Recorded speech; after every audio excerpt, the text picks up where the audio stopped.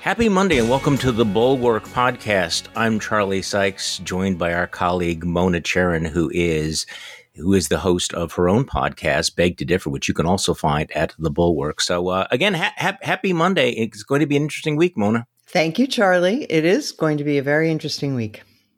You know what I was thinking this morning? That I was nostalgic for a time when the world was a coherent place.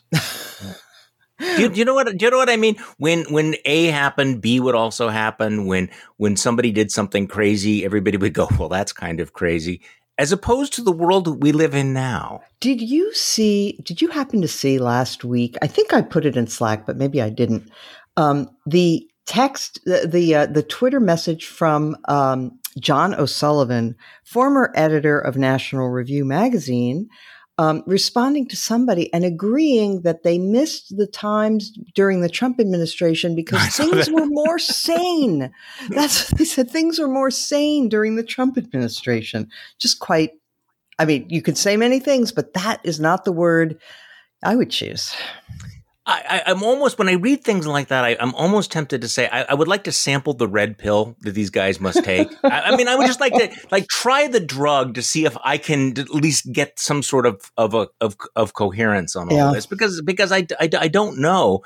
So let's start with this weekend because there were a lot of interesting things that happened this weekend. Dan Crenshaw went back and forth on Meet the Press. Kevin McCarthy did his Dear Leader routine. Elise Stefanik also, assured the world how awesome. Where should we start with all of this?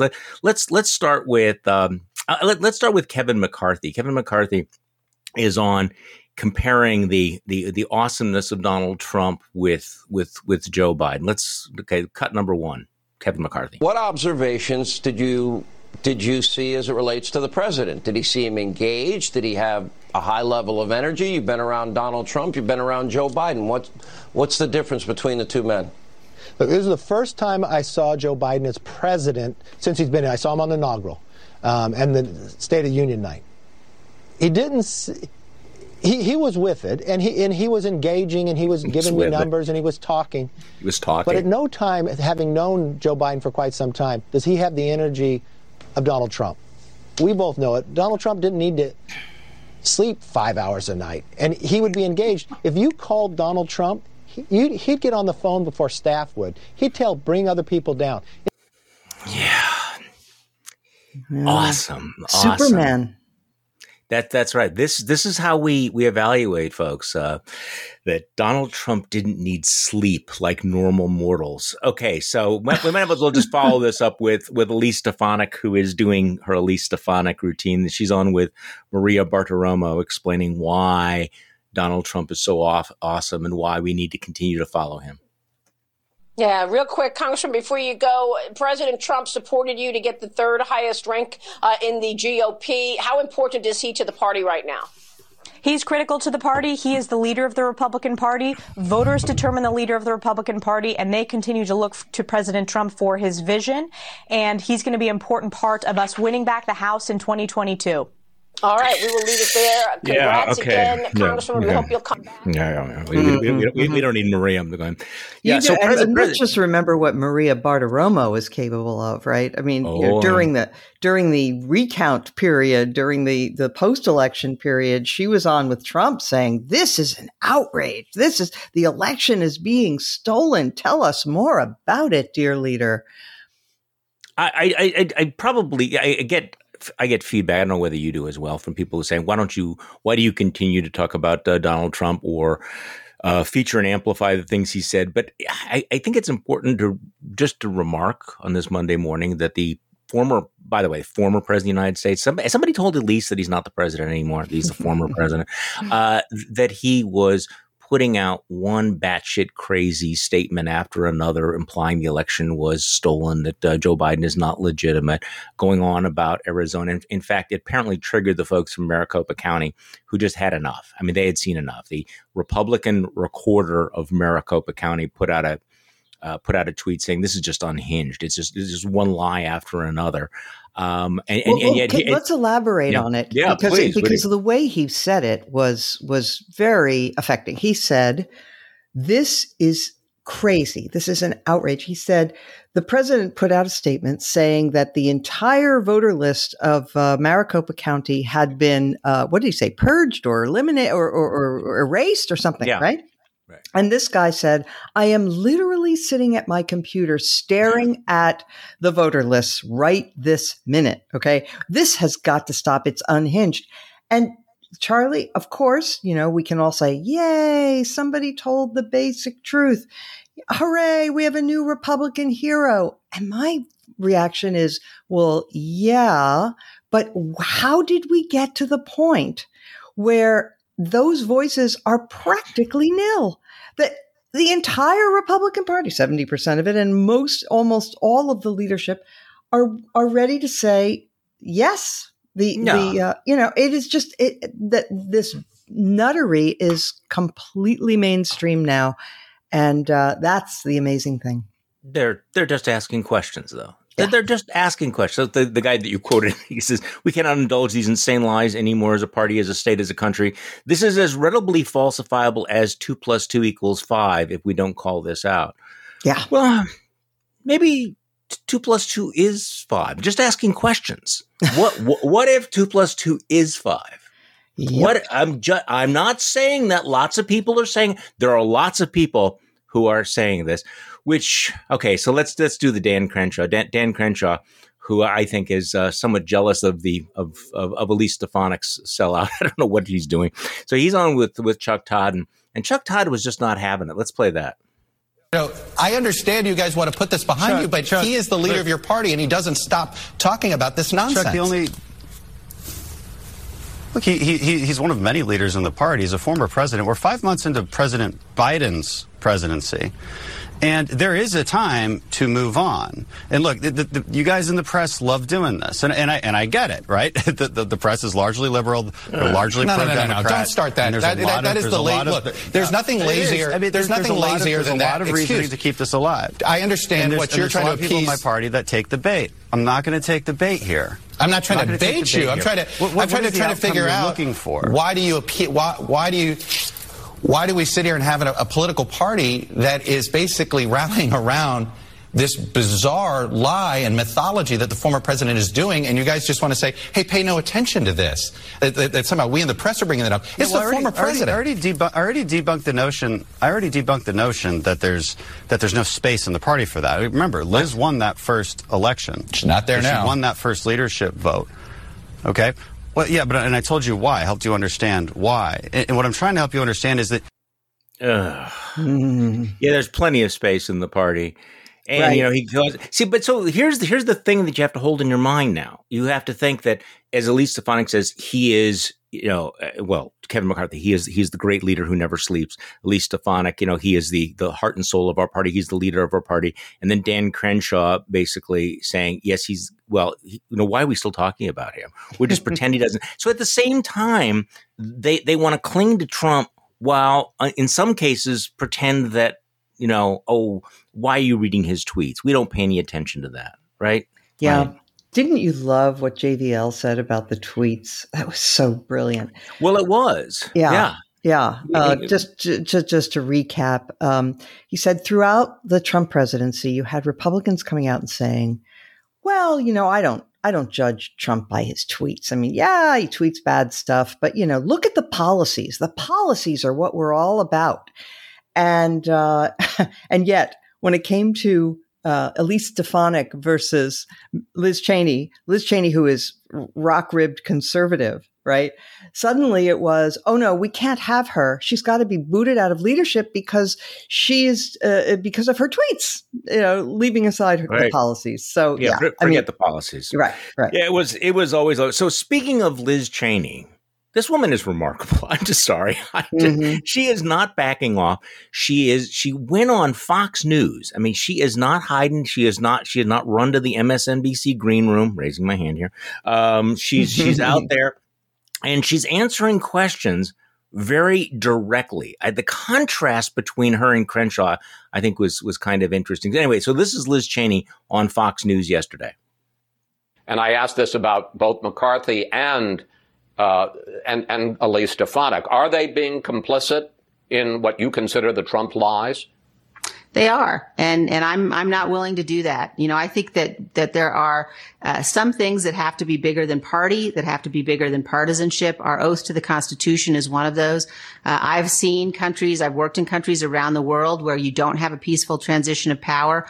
What's happening right now with Donald Trump and his continued attacks on the Constitution and the rule of law is dangerous. And we all have an obligation to stand up against that. Charlie, I have to say that I actually think, look, I was critical of Liz Cheney for not being anti-Trump when you and I were, okay? And she kept her head down and, fine.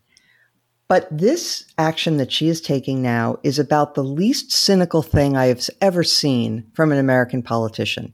She knows the stakes. She understands completely. She knew, of course, that she was going to be booted out of the leadership. She knows she's likely to lose or could lose her seat in Congress. She's willing to do it all because of the stakes, which she accurately perceives to be monumental.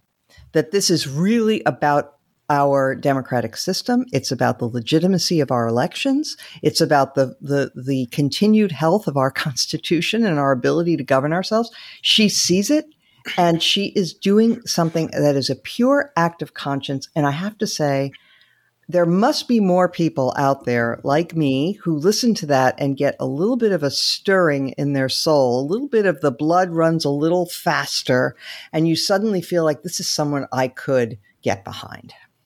Yeah, no, again, it is deeply uncynical. And I, have to push back against some of the folks on the left who think, well, because they disagree with her on a lot of different policies, that she's not really a hero. Look, if in fact, as I said, I've said this before on the podcast, if this attack on democracy and on truth is not is in fact an existential threat, then treat it like one.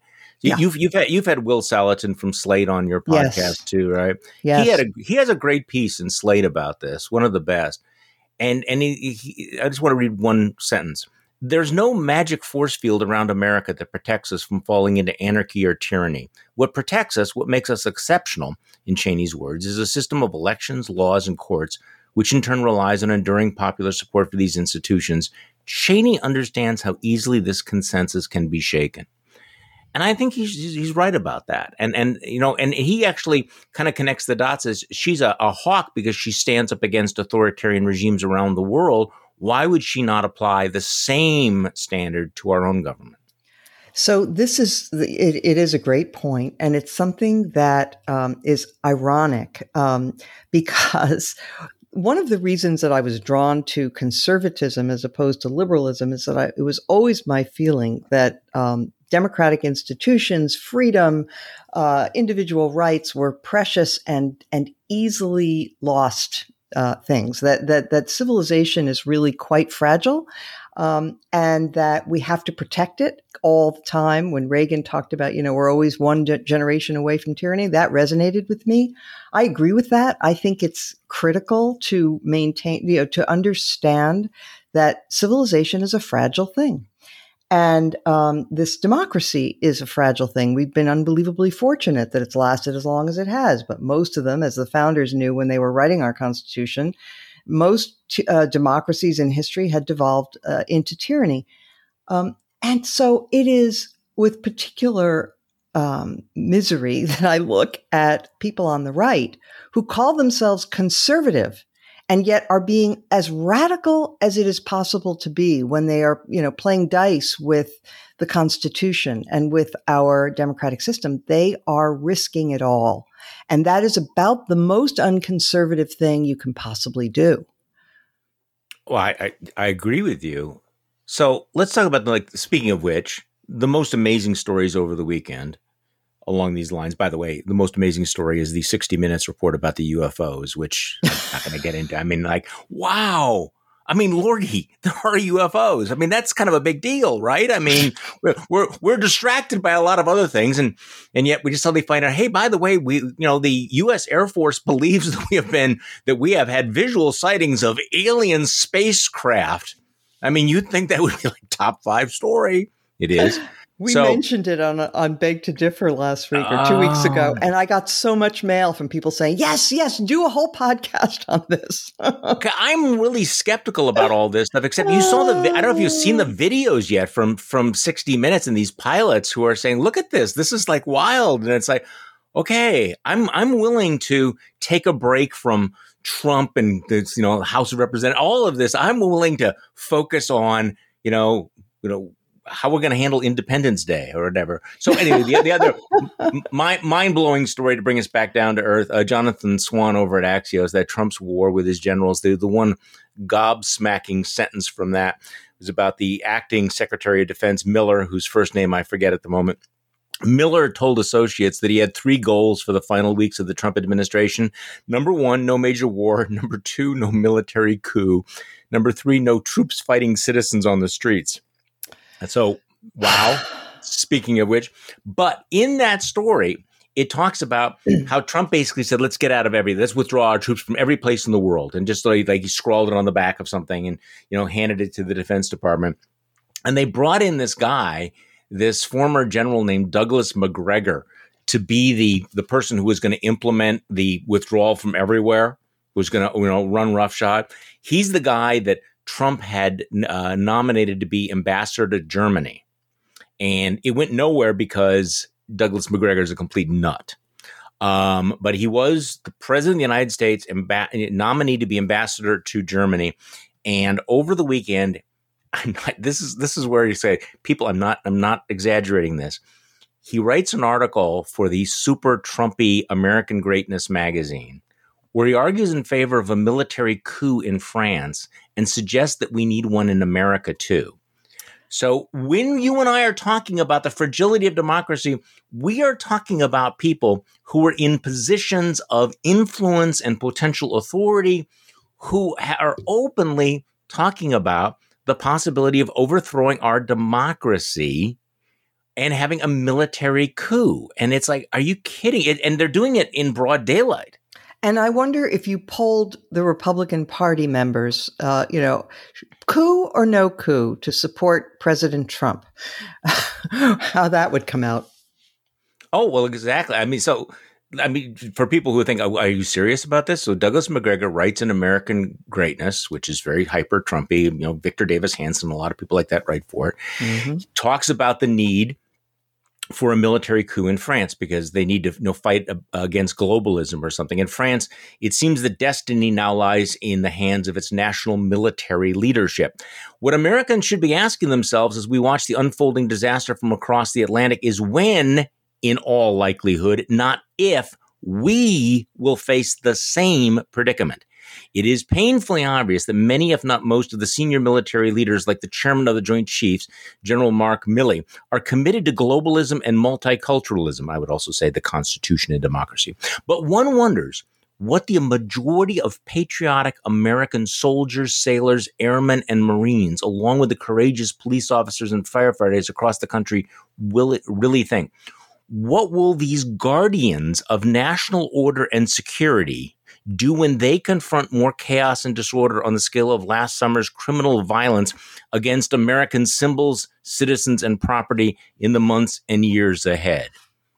So the woman who came in second in the gubernatorial race for the Republican nomination in the state of Virginia is somebody who openly declared after the election that Trump should declare martial law and impound all of the voting machines until they could, figure out what the hell is going on, to coin a phrase. She came in second. She almost won.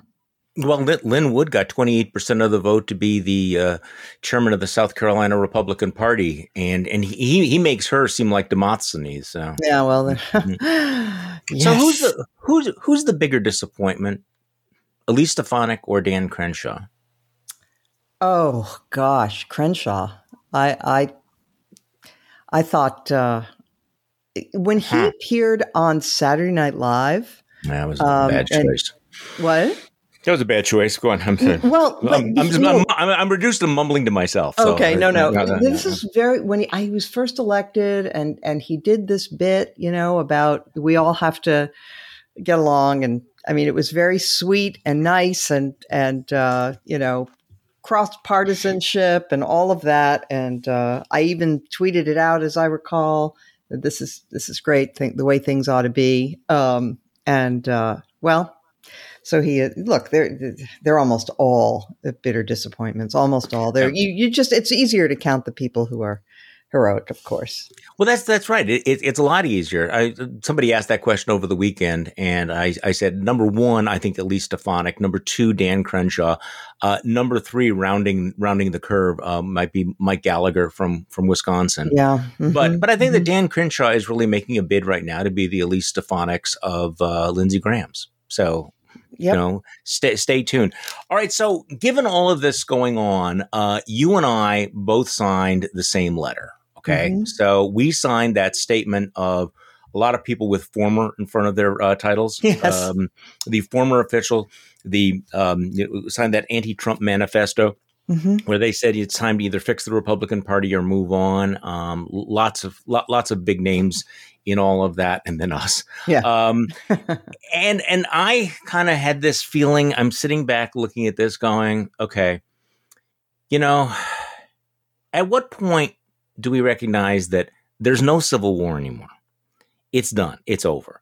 And I think what triggered me is when I was reading that op-ed piece by our friends. These are people I admire greatly. I mean, people don't misunderstand me. And they wrote, with Cheney's dismissal from House leadership, the battle for the soul of the Republican Party and our country is not over. It is just beginning.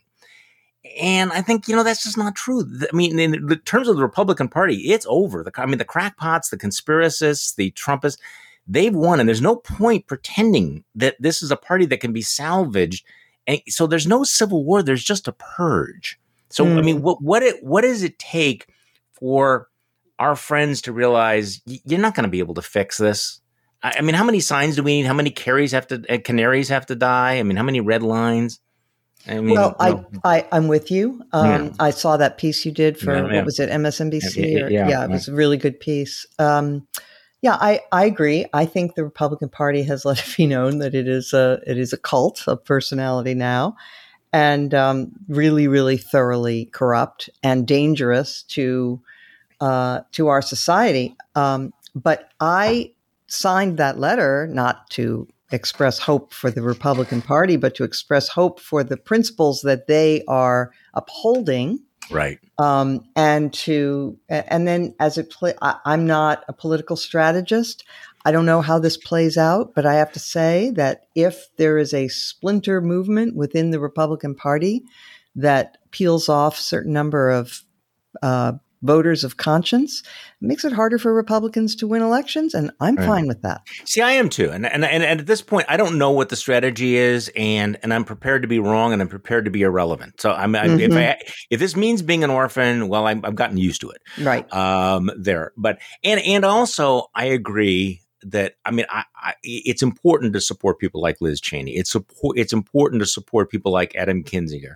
I would hope that they would commit that they wouldn't vote for Kevin McCarthy to be speaker after next year's election. But I think the notion that somehow this is going to fix itself anytime soon is more than a little naive. And by the way, Bill Kristol had a piece last week, and I was reluctant to engage with it because I guess I get a little bit tired of always talking about elections and polls. I mean, is there a moment where we can actually govern? Like do stuff before we have to think about the next election. I mean, really? Mm-hmm. But there are straws in the wind out there that would suggest that the political atmosphere is very, very good for Republicans next year, despite all of the, despite everything they're doing, despite the coups, the conspiracies, the lies, the purges and everything, that the generic ballot for Congress is pretty even. The Republicans have not lost support. There appears to be some evidence that right now, Trumpist Republicans are more engaged than any other political group. So the Republican calculation is we can do all this stuff and we're still going to win the majority because our people are going to turn out for us next year. So I don't know, do you have any thoughts on all of this? I mean, it's deeply cynical, but they may not be totally wrong. They may not be wrong. I mean, I noticed over the weekend, I have one of my 3 sons was visiting this weekend, so I wasn't as plugged in as normal, but I did notice a story about these town hall and local Republican meetings throughout Georgia? Did you see that? Where all these newcomers are showing up, and they're not newcomers for the Democratic Party. They're newcomers for the Trumpy Party. So that's worrying, really worrying, that this kind of thing is popular. But I think it's important to talk about it now, and I don't want to depress people about this, but there's also a moment where you need to push back against the irrational exuberance or complacency that sometimes I sense. I mean, there's this sort of easy punditry of just assuming that when Republicans do stupid things that we live in a coherent world where people will regard it as stupid. Not necessarily. No. This stuff can actually work for them, and I think we need to acknowledge it.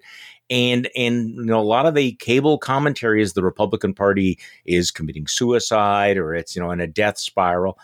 That's not necessarily true. It's not at all true. I mean, they are more likely to win in 2022 than the Democrats are. And the reason this is important is there's a faction of Democrats who think that because they have some evidence on their side, Biden's approval ratings are still high. Mm-hmm. Many of these policies poll well, but there sometimes can be a disconnect between those polls and what happens, during an election.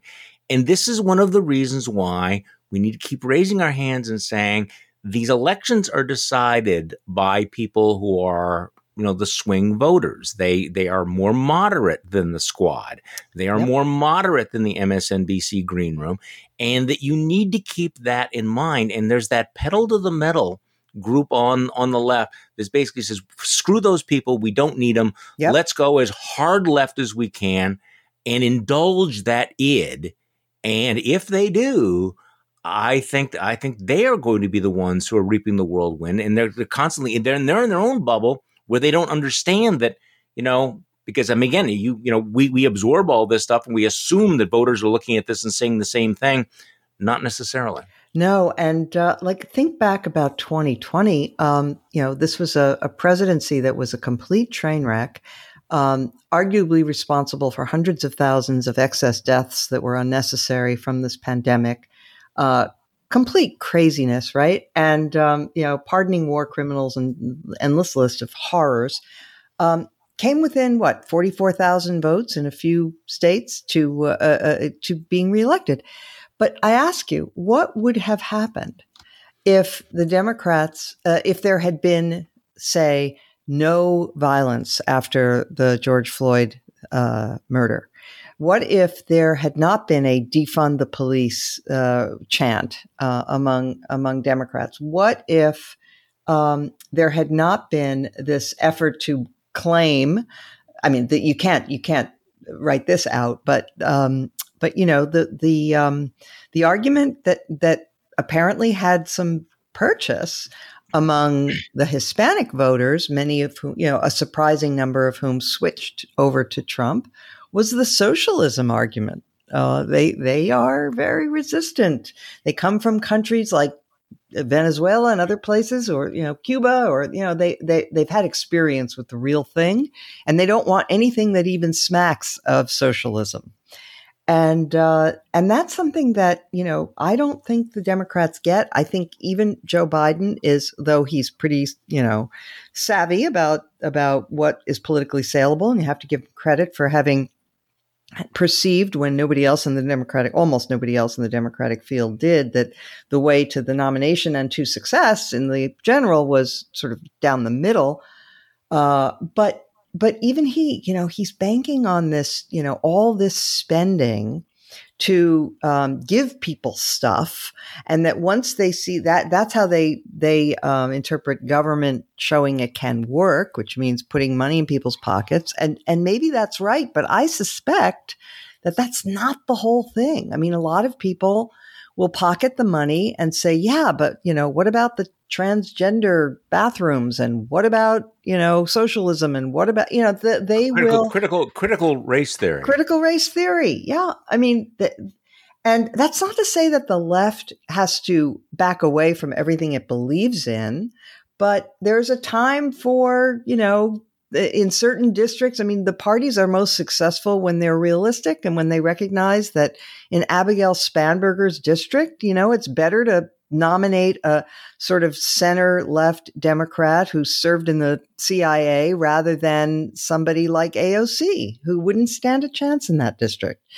So, anyway. Well, exactly. And the other thing that, so this morning I'm listening to one of the cable channels that I'm not going to mention by name, but they have on an author who is explaining why defund the police is a good idea. And she's asked, well, could you explain what you mean by defund police? And I'm not going to say that her argument didn't have certain really salient points, but it's like anytime you're explaining something that pulls, in the radioactive, wavelength, you probably need to move on from all of that. So these things are very real dangers. And I'm getting the sense that they have people who are reassuring one another that none of that stuff hurt them. And they will benefit from pushing, the most extreme. And I know the blowback I'm going to get on all this, but so my newsletter today is this actually working for the GOP? And I put a question mark behind that because I think it's early days. I think that one of the things we've realized is how our politics are contingent upon unpredictable events. All sorts of things can happen. Mm-hmm. But right now, the Republican base is maybe crazy, but they are engaged and they're motivated, and that's a reality. Yeah. So do you want to talk about what's going on with Israel and Palestine? So it's got many, many layers of complication. Yeah. It seems like it was a perfect storm in the sense that Ramadan is a lunar-based holiday, so it moves around in the calendar year, and it's in different seasons in different years. Not always. It's not like Christmas or Easter that are always at the same season. And so this year it happened to coincide with Jerusalem Day, which is the day that Israel commemorates the reunification of Jerusalem after the 6-Day War, and in which some Israelis have taken to marching through the Arab neighborhoods, which maybe not such a nice thing to do, a little triumphalism there. But anyway, that was going on. The president of Israel, which is different from the prime minister, was giving a speech in honor of Jerusalem Day, and they asked the Waqf, which controls the Temple Mount area, which is also where the Al-Aqsa Mosque is. They asked them to please turn down the microphone, the loudspeakers that they use for the call to prayer, and they were turned down. So then a bunch of Israeli soldiers went up there and cut the cords. Great. Right. So, and then, the rocks began to fall and the, rubber bullets. And before you know it, so, there's that. And then there's the fact that you've got Abbas in control of the West Bank, who is 87 or something, and has been, or 89, and has been in his first 4-year term for 17 years.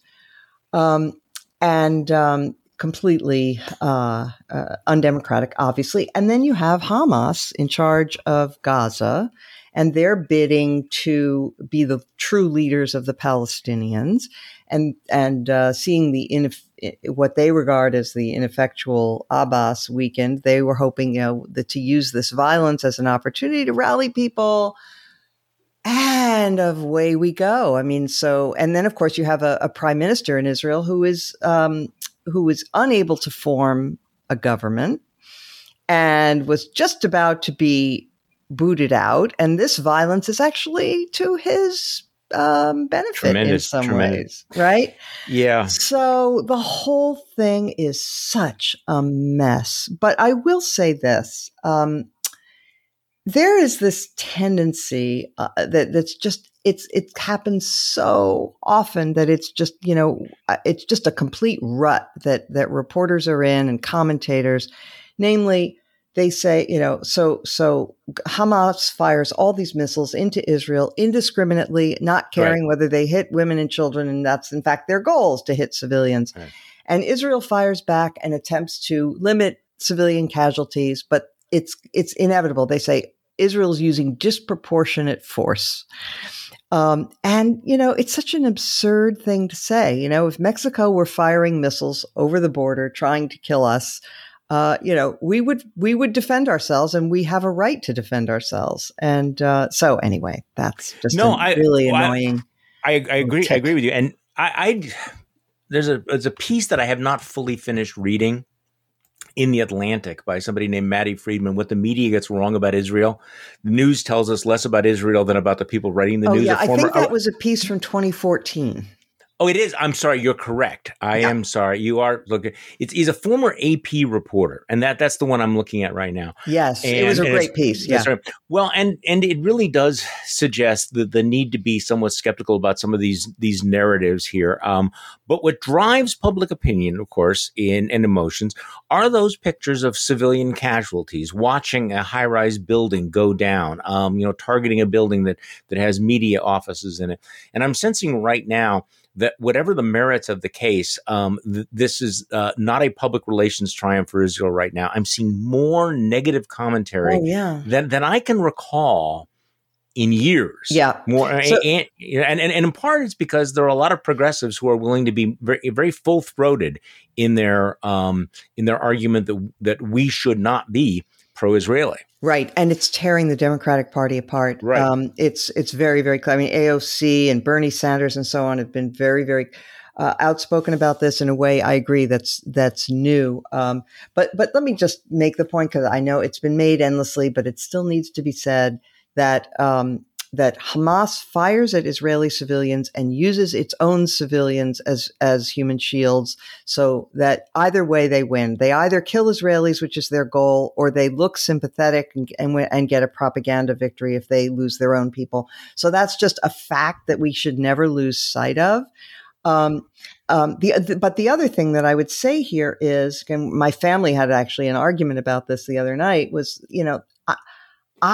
you could have predicted exactly what the international response was going to be to Israel destroying that building that had AP in it, and I just think that was their mistake. I mean, I understood that you shouldn't put your reporters in a building that Hamas also uses, right? So AP has some guilt here, but Israel should not have done that, because it was just so clear that it was going to be a total propaganda. It couldn't have been, in my opinion, and I don't want to be an armchair general, but just seems like it probably, the military value of destroying the building is probably not outweighed by the propaganda loss of hitting some with Western journalists. Of course, nobody was in the building. They gave advance warning, everybody got out, but.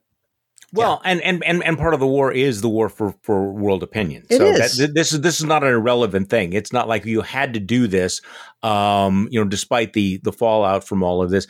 Okay, so speaking of the other issue that seems to be coming less clear than clear, I thought we had a moment. We were nearing a moment. It felt like we were nearing a moment of clarity last week when the CDC reversed itself and said, "Hey, you can take the masks off under these circumstances," and now, as a couple of days have gone on, it just seems more confusing. There are reports about how inconsistent the rollout was. The White House was not really given a heads up on it.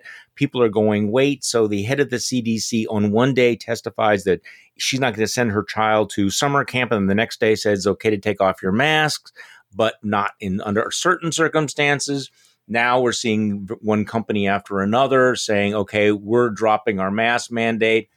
Other doctors are saying this. Maybe where do you come down on all of this? I actually, I'll tell you, I did not think that I was upset about the poor leadership that the CDC has shown throughout this. Although I've commented on it, and it's been notable that they've made some big mistakes right from the beginning. But I figured, all right, they that's disappointing, But then when they announced, that if you're fully vaccinated, you can go maskless, I, triumphantly tore off my mask. I was in the airport and I didn't wear it. And then when they reversed themselves or when they backtracked and so on, I really got annoyed and thought, look, we do rely on you. We do rely on you to give us, information that we can act on, and don't screw it up. Just make up your minds and stop changing the story. I mean, it was really one of the worst aspects about this pandemic, honestly. And this was something that the Trump people said, but that doesn't mean it wasn't true, which is that in the early days, they didn't say, don't wear a mask because we need to husband our supplies for healthcare workers. They didn't say that. They said it won't help you. It doesn't matter, and that's terrible, right? They were lying. That's the tell, that the noble lie that they sort of gaming things out, or maybe they overthink things. So they're saying things because they're afraid that people won't understand them or won't behave in the way they want them to behave. Yeah. But yeah, that's a huge moment. And you kind of wonder whether or not they continue to say these things because they have some sort of, tertiary motive that we don't necessarily, you know what I'm saying? It's exactly. Can you just be straight with us? Exactly. Because, okay, you're vaccinated, right? I mean, completely vaccinated. Yes. And the reality is that we are kind of super people now. Yes, we are. I mean, we are. And I was listening to a doctor, earlier today saying, we shouldn't be telling people that there are still, dangers. They still need to be careful. You are not immune. I'm thinking, wait, okay. What is the messaging? Either these vaccines work or they don't work. If they work, it should lead to dramatic changes in behavior and the risk factors, how much risk you are taking and how much risk you are willing to take. Don't say that the vaccines are this miracle drug that are amazingly effective, which I believe they are, and then say it doesn't have dramatic world life-changing consequences. And they can't seem to reconcile that. Right. And furthermore, think about the incentives, right? We want the maximum number of people in this country to be vaccinated in order to get to herd immunity, right? For the sake of those people who, because of some underlying medical condition, and there are such people, cannot take the vaccine, right? So we want the maximum number of people to get vaccinated. And if the message is, yes, get vaccinated, but then, you still kind of have to be careful and you have to wear a mask, that's not going to encourage people to do this thing, which should be liberating and is and can be if they'll just be honest. I find it weird, and I understand that people have pushed back after I wrote a piece about bring on the vaccine passports, that maybe the term vaccine passport is not the right terminology. I know that Frank Luntz has said that he's tried that in focus groups and people think of that as elitist. Okay, fine. I don't care what the term is, but proof of vaccination. Mm-hmm. The weird resistance and opposition to that, when in fact proof of vaccination has been a norm in our society for decades when it comes to children in schools, international travel, etc. If the goal is to incentivize people to get vaccines, to make people confident that they can return to these big venues, then isn't some sort of a proof of vaccine exactly the route we should be taking? Absolutely. I have no problem with it. I raised 3 children and had to present their vaccination forms to the school every September. Meant the last thing we did in the summer was make sure they had that pediatrician visit, make sure they were up to date. I mean, it's just that simple. Well, it is that simple. And, all the pushback, well, this is authoritarianism and this is the big government, big brother. Well, no, actually, I'm not talking about government doing it. I'm talking about private actors, private entities that would do it.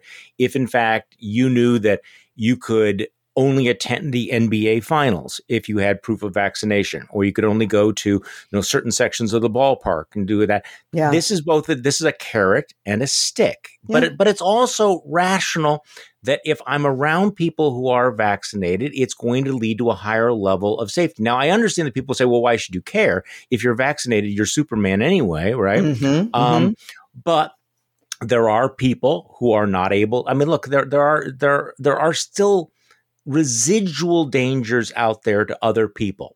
And if I made the decision not to care about other people, like Ron Johnson says, why should we care about our neighbor? Well, I don't know. I kind of thought that was one thing we did as a society.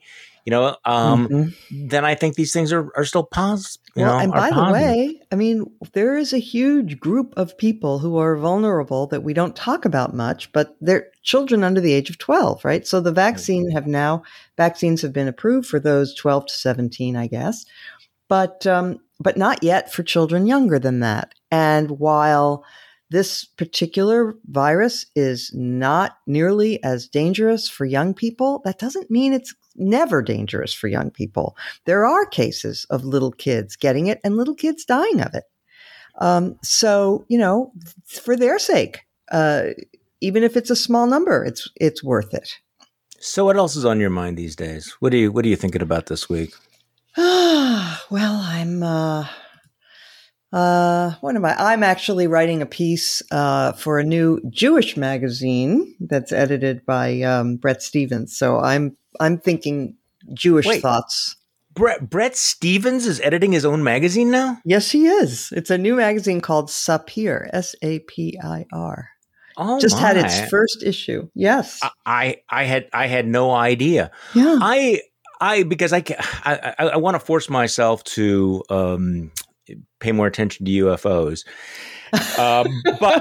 But one last thought. I think it's going to be really interesting to see this vote this week in the House of Representatives on the 9/11 style commission for January 6th. That it has bipartisan support, but I'm willing to go on a limb and saying that the vast majority of Republicans are going to come out against it because they don't want to talk about January 6th. They want to memory hole it. They don't care to find out what the truth is, and they're going to protect Kevin McCarthy from having to testify under oath. Wait, so, let me guess, Charlie.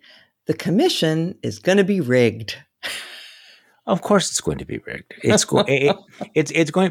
You know what I would like to do in a perfect world, which we do not live in. If you've noticed, is when you have the Elise Stefanik's or the Dan Crenshaws on. I would love to have one of the anchors hand him a copy, assuming this wasn't remote, of the latest missive from the Orange Versailles down in Mar-a-Lago, and say, would you read that Donald Trump wrote this? and at least could you just read what he wrote there? And now I want you to comment on why you are in a party led by this man and why he should be the lodestar of the party. Because I think that there is that, we talked about this right at the beginning, that cognitive dissonance that, yes, we're with him, but we're going to pretend that he's not actually doing what he's doing. Yeah. At some point that's got to come back together again, but who knows whether it will. So by the way, I just need to mention this, kudos to Bill Kristol for giving me some good advice on TV binging shows. Because of Bill Kristol, I have gone through all 3 seasons of Broadchurch. I have gone through Hinterland as well, which is excellent. That's set in Wales. Okay. Shetland, which is set on the Shetland Islands, which if you want to go look on the map, it is interesting where the Shetland Islands are. And thanks to many of our listeners, overwhelming number of our listeners who recommended watching the British police series Line of Duty, which is amazing. But I will warn people that Line of Duty is very different than the other ones, much, much more intense, as opposed to the quieter tone of some of the other ones. But these are all absolutely outstanding series that frankly, I would not have watched them had Bill not mentioned them. And he's also mentioning Scott and Bailey, which I've just, I have it queued up. So for people who want ways of dropping out. So I don't know why I'm spending all my time watching murder shows, but that's no, it's a fantasy. No, listen, I want to say that I am always in need of something gripping, some gripping series to watch because I watch it while I'm exercising and I don't like exercising. So I want to be just taken away and have something that can completely distract me so I can get my exercise out of the way. And the thing that I used through, I think it was 5 or 6 seasons that I really liked was a French series called The Bureau, which I don't know if you've heard of, but it's incredibly well done. Now, it does have subtitles, so you have to pay attention. You can't look away, but the acting is tremendous. The stories, it's, former spies have said it's very realistic. So, I within reason, but I found that incredibly great drama, and it's a little violent for me, but not too much. So yeah, if you're into hyper, I mean, that's why the Line of Duty, which is the British police series, is much more overtly violent than the other mystery shows. Although I will say that Broadchurch and Hinterland are more gripping than some of the quieter, doily and cucumber sandwich British murder mystery. But okay, here's a confession, and a warning, particularly when you're talking about Hinterland, which is set in Wales, and they'd have a Welsh version of it, which just blows my mind. Oh, in Welsh? Yeah, yes, in Welsh. They come out with two of the same series. They come out with two different versions, one in Welsh and one in English. Interesting. But they have heavy accents. Same thing with Shetland. That if you have the ability to have subtitles on it, well, I mean, yes. I know it's the English language, but my wife is really, really good with languages. But we look at each other going, we would not be able to watch this without the subtitles, because otherwise it would be the constant. What did they just say? What? I missed that. There is the most hilarious Saturday Night Live bit about this, about asking for English subtitles for a British murder mystery. Yes. I'll have to find it and send it to you. It's hilarious. Yeah. Because we all have that issue. Yes. Yeah. Absolutely required for the Welsh series and for the Shetland series. Just saying. Mona Charen, thank you so much for kicking off our week. I appreciate it very much. My pleasure. And thank you all for listening to today's Bulwark podcast. I'm Charlie Sykes. We'll be back tomorrow. And as you know, we'll do this all over again.